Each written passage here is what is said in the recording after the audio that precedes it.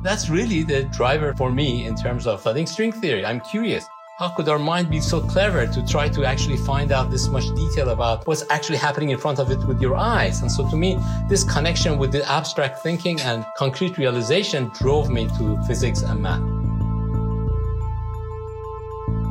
The holy grail for many physicists is a theory of everything, or a unified framework that describes all the fundamental forces and particles. String theory, which posits that everything in the universe is made up of tiny, vibrating strings, could prove to be this universal theory. I'm Katelyn Lee. And I'm Sanjana Narayanan. And this is the Veritas Lab, the podcast where we give you the scoop on the latest research going on at Harvard, straight from the professors themselves.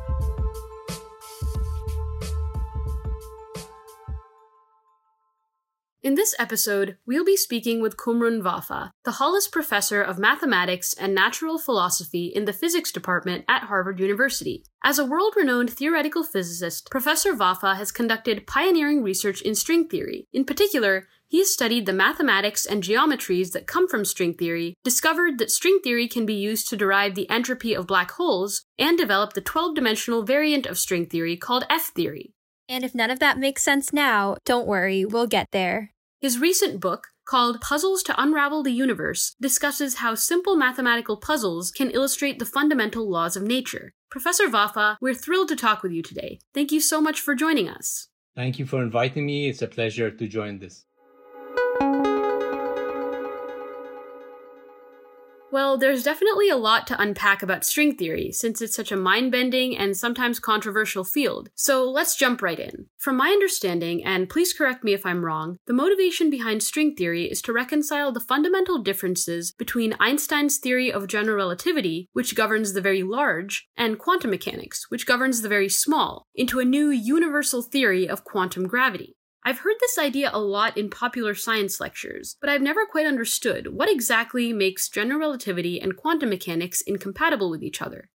The idea is that if you look at Einstein's theory, it includes waves, which are these ripples through the fabric of space and time, which have the effect of making the distances that it passes by oscillate. The distances get bigger and smaller between any 2 points between which the wave propagates. So these waves are what we call gravitons when you think about them as particles. Just like photons correspond to electromagnetic waves, gravitons correspond to the entity which corresponds to these gravitational waves. So what happens when you try to bring these gravitons near each other and you collide them? You study the process of two gravitons coming and colliding and scattering off of each other. And if you use the usual techniques of particle physics to try to compute the probability of two gravitons scattering off of each other, you find that your answers are infinite. They just don't make sense. So that's the contradiction with quantum aspects of gravity. Quantum aspect means you think about gravity as a particle like graviton, just like you think about electromagnetic wave as being related to photon. That's the quantum aspect. And the problem is that unlike the photons when you scatter them off of each other using the techniques that we know in particle physics, when you try to apply the same techniques to compute the probabilities of scattering of these gravitons, you get them to be infinite. So it don't make sense. They don't make sense. And the problem is that you're assuming gravity is related to point-like objects called gravitons. And these point-like objects having a point-like object ends up to be the problem that cannot be reconciling quantum theory with gravity. And that's the source of that problem. I see. So the challenge is reconciling Einstein's theory of gravity with the quantum aspect of gravity, which is these particles called gravitons. And when we try to understand the way these gravitons scatter, traditional particle physics kind of breaks down. But string theory can solve this problem? Graviton actually is not a point particle. Gravity is actually loop-like as object, so it's not a point-like object. So you think about graviton itself as a vibrating string of some kind, and the size of the string would be very tiny, very small. From far away, it looks like a point particle. So it's similar to point particle theory. But when you bring the gravitons near each other to scatter them off, you now begin to see the extended nature of that point becoming like a loop. And that saves the infinities, that somehow you get finite answers and you don't get infinities from scattering of gravitons off of each other. And that resolves the paradoxes. So different vibration modes of this string would correspond to different particles. The gravitons that we were just talking about corresponds to the lowest vibrational mode. So you have different harmonics. So when you think about the guitar string, and you have harmonics on them. This is very much like the energy of these vibrating strings. So you have different harmonics. The higher the harmonic, the more the mass. So gravity can be seen as strings. That's crazy. Actually, based on the reading that Sanjana and I did, string theory states that all the fundamental particles are actually made up of these tiny one-dimensional strings. And the way that these strings vibrate give rise to the properties of that particle, like mass and charge. So what exactly are these strings? Just how small are they, and how can we visualize them?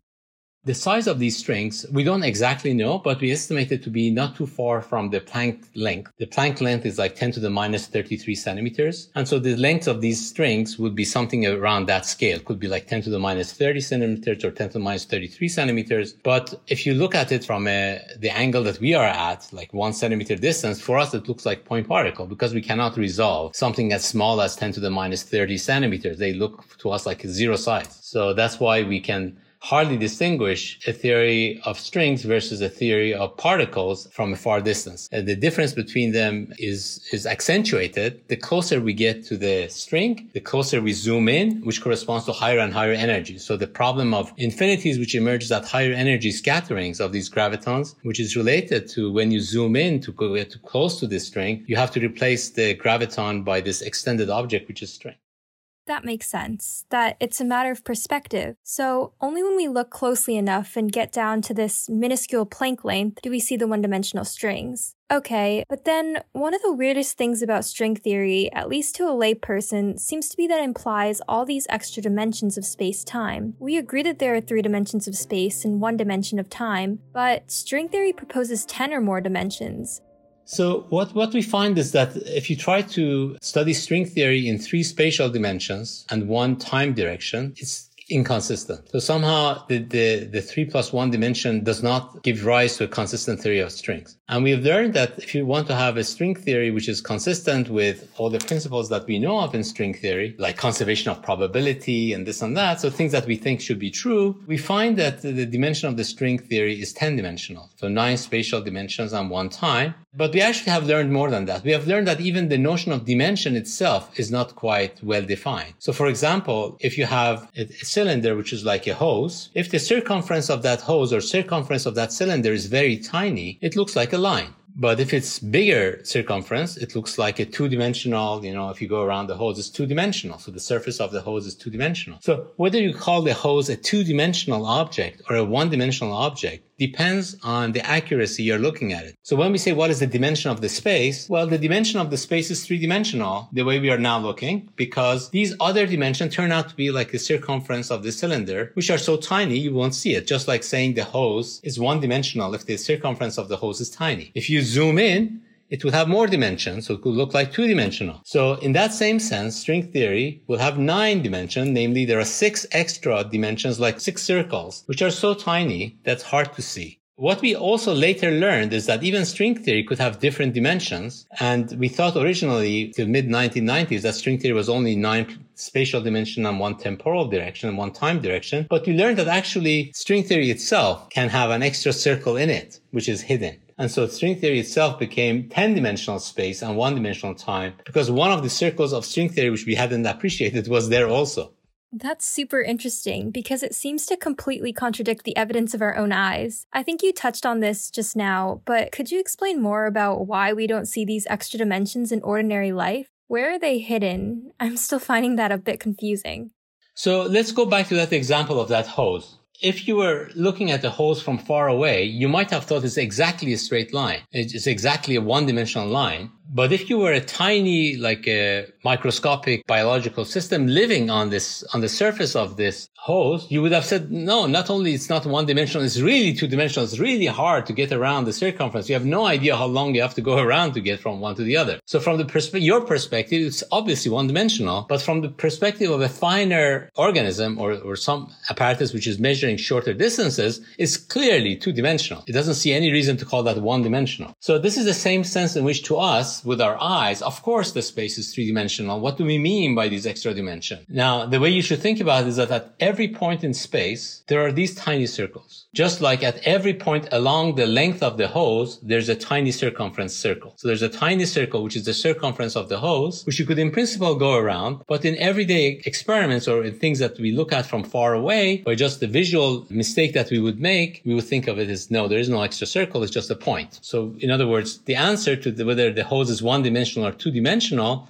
is at what size we're looking at it. How much are we going to zoom in? Far away, it's a good answer is 1. Zooming in, really zooming in, it could be 2. And zooming even further and further, it could be 5 or 6 and so forth. So in other words, the depending of what it is that, what aspects of other dimensions that we are hiding around. So if you have different circles of different sizes, you can begin to see newer dimensions open up. And so that's the way we view this.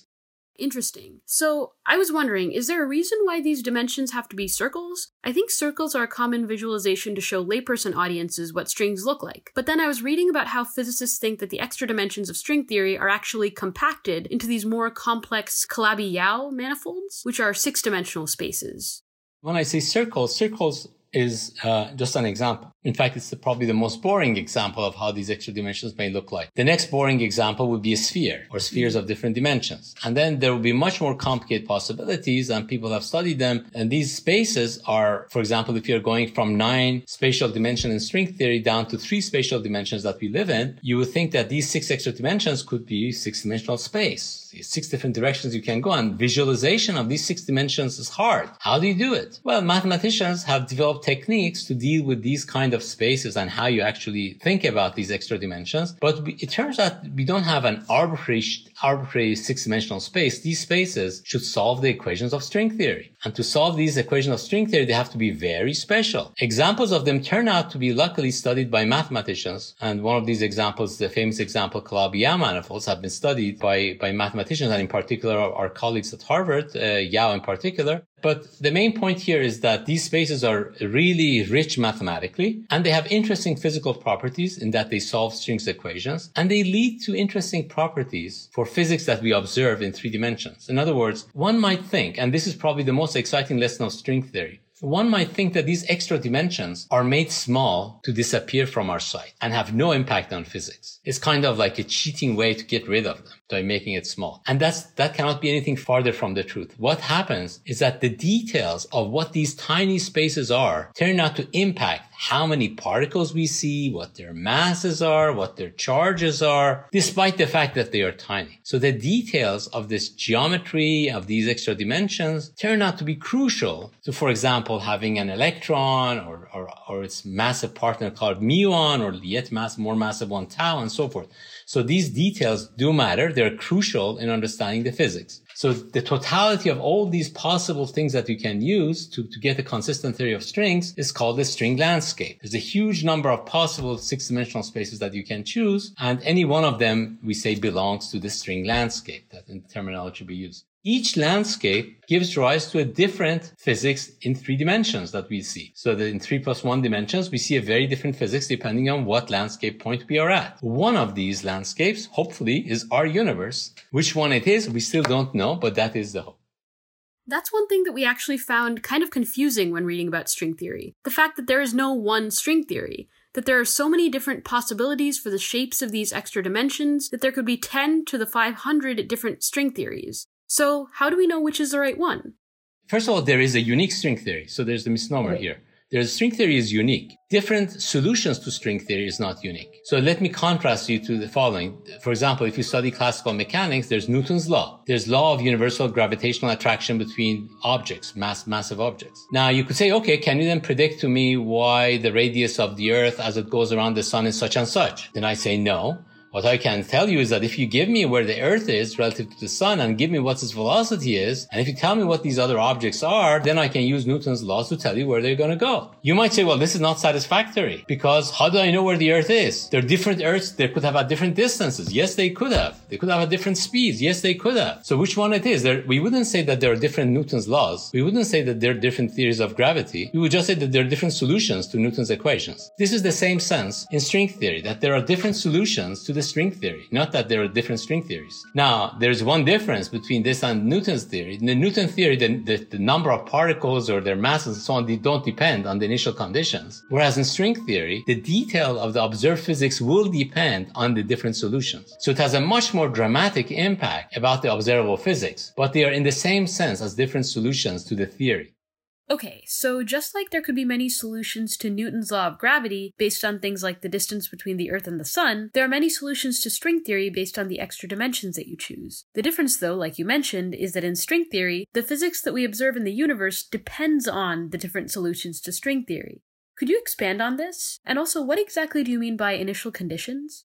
The initial conditions in Newton's equations are where do you put the Earth relative to Sun and what initial speed you give to it. And where are the other planets? And where are they going? And so what's their initial velocity? That's the initial conditions. That's what we talk in classical mechanics. Once you give me that, Newton's equation will tell you what happens next.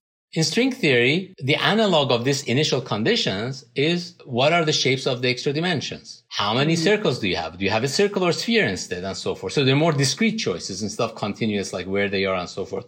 And for each of these discrete choices that you make, like the shape and the size and all that, for each of these choices, you get a totally different looking physics. Just like we would have gotten a totally different Earth if Earth was very close to the Sun, for example, or where it was very far away and so forth.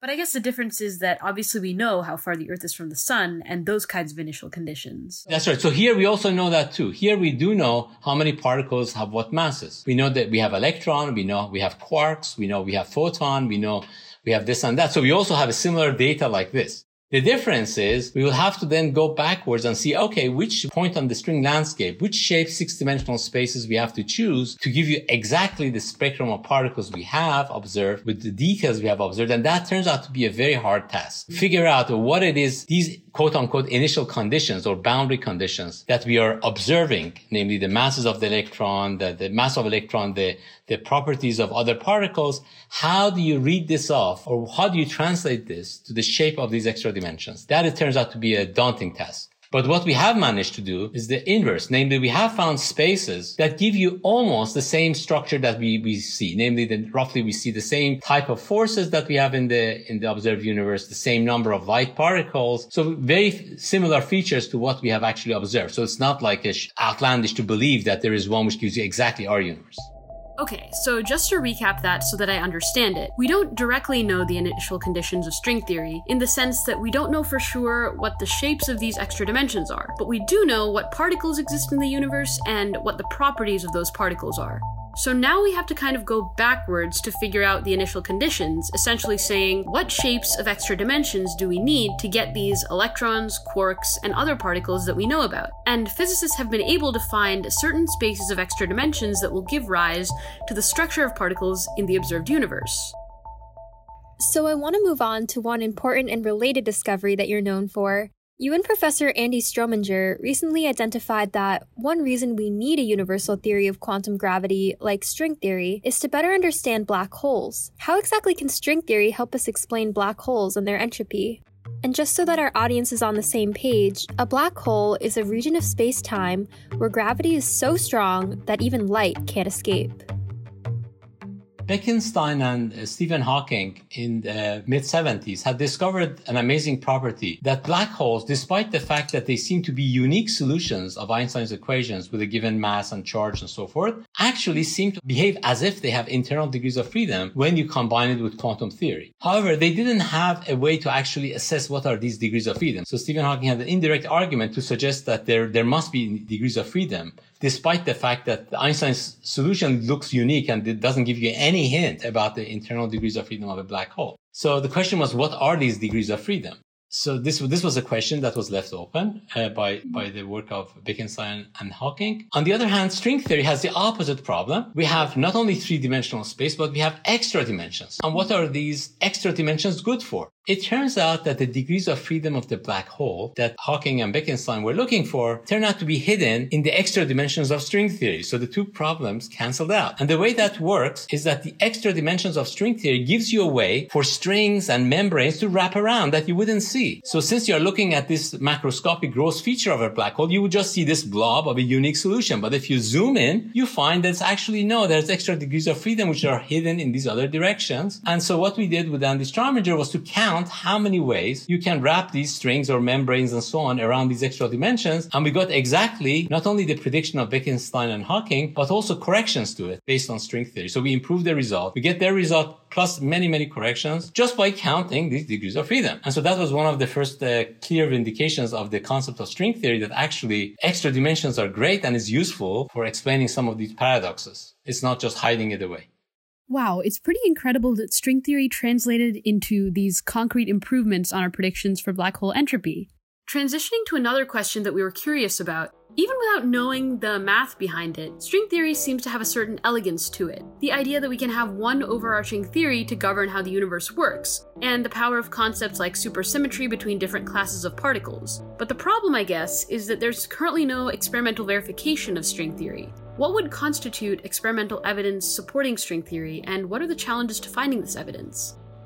The challenge is related to the fact that strings are tiny. To see them, we have to really have good experimental apparatus to be able to zoom in. And the way we zoom in experiment is by going to higher energies, by colliding particles against each other at higher and higher energies, which brings them closer and closer together. And in this way, we can probe shorter and shorter distances. And it turns out that this feature is the energies that we have been able to achieve in colliders. For example, the biggest one being Large Hadron Collider in Geneva, it is huge number of magnitudes, like 10 orders of magnitude in energy, too small for the energies we need to have in order to probe something of the size of the string theory. So it's going to be difficult to have the direct experimental visualization, let's say, of string itself. So in the absence of that, what do we do? Well, in principle, we could get lucky. For example, it could be that if we have a deeper understanding for how the early universe theoretically should have been related to string theory, which is also not completely obvious. People have been working on it, including myself, to try to figure out how does the early universe behave in the context of string theory. Since the early universe had higher energies, then the strings would have been excited and you would have seen maybe bigger strings and so forth. And perhaps the cosmological microwave background that we see in the sky now, which is now huge, might have the imprints of these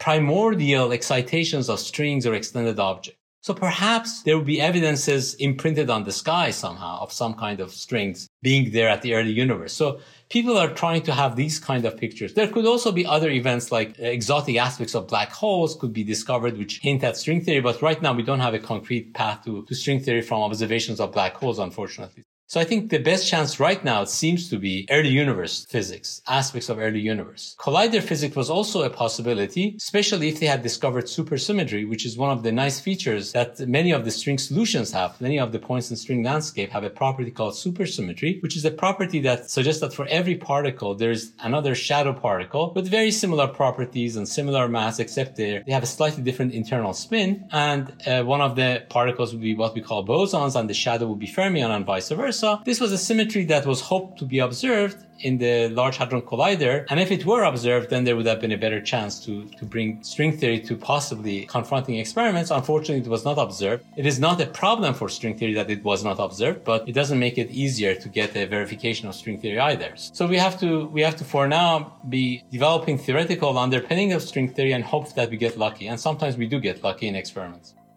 Just since you mentioned supersymmetry, which, like you said, is the idea that every particle has a shadow particle with similar properties, I was wondering, why is supersymmetry so important to the modern formulation of string theory? You could ask, can we have a solution in string theory which lasts forever? It turns out that the only solutions in string theory that last forever are the ones which have supersymmetry. Our universe does not have supersymmetry. There's no such symmetry in the, for example, for electron, there is no particle like electron with the same mass of the electron but with different spin. Therefore, supersymmetry, even if it is there, it's broken. So we have a broken supersymmetry. And since it's not realized, therefore, it must be that our universe is not going to last forever because there's no such thing as lasting universe without supersymmetry. So this is a prediction of string theory that our universe is doomed. It's going to disappear in one form or another. It's not going to go on forever. It's going to decay away in one form or another. And we do not know exactly which way. And people are within string theory are trying to figure out what it is, how it's going to decay away, what is the lifetime of it. So there's certain models which suggest that the lifetime based on these string decays might be something of the order of 1 or 2 trillion years at most. So that's a factor of 100 at most, more than the age of the current universe. So these are quite exciting things that are related to supersymmetry. And that's why we should care about supersymmetry. It really relates to the fate of our universe. Wow, that's a pretty sobering realization that we're all doomed, and not just because of the coronavirus either. So is supersymmetry a property that you need for string theory to make sense in the first place? It turns out that all of the string point landscapes that we have at higher and higher energies behave supersymmetrically, that you begin to see this repetition of particles and shadow particles emerging. But at lower energy, that pattern could be broken, like our universe. So the statement about the fact that the universe will decay refers to what happens at lower energy. So if at lower energies, you don't have this supersymmetry realized, if it's broken at lower energies, then you will have the universe which decays. So in some sense, our universe still has presumably some supersymmetry at a very high energy, because it presumably is what you think would appear in string theory. But since we are not seeing that at our energy scales, therefore our universe, with the properties we know of, has to decay to the other parts of the string landscape, which is more supersymmetric. We've really gotten into the weeds of string theory and why it's important. But before we close out, I want to also ask, what's your take on what's next for the future of string theory? The future of string theory is as unpredictable as its past was. In other words, if the past is any guide for its future, we could not have predicted where it evolves to. It was originally not a theory of quantum gravity. String theory originally started by an equation trying to describe strong interactions of particles in experiments. And then suddenly it became a theory of quantum gravity. And then later we understood more about it and so on. So trying to predict the future, as I say, is a risky business. In this case, especially about string theory, I would say it's very, very risky business, as past will indicate. But what I can say is that it's hard for me to imagine that it will not continue to grow in some form. Exactly in what form, I do not know. Whether it's going to be theory for many, many decades or centuries, or whether it's going to be connection with experiments quickly or not, I cannot predict how lucky we get. But I cannot imagine that theorists will not continue thinking about the beautiful structure that has been uncovered through string theory research since late 1960s. And it's still not there in terms of our deeper understanding of the whole universe. And so curiosity of theoretical physicists will continue to drive them to try to deepen our understanding of what string theory is and is not. And this will continue. Whether I'm lucky to see concrete applications in our life or concrete experimental verifications of string theory, I do not know. And, it doesn't look very likely given my age, but at any rate, I think that that's not necessarily going to dissuade us to study string theory. So we are still as excited as ever to develop it. Well, I think I speak for all of us when I say that I'm excited to see what the next developments of string theory will be. I think that brings us to the end of our conversation. Thank you again for joining us, Professor Vafa. Katelyn and I learned so much during this conversation, and you definitely made these difficult concepts understandable to us despite our lack of physics background. Thanks for joining us for another episode of the Veritas Lab. We're your hosts, Katelyn and Sanjana, and we'll see you next time.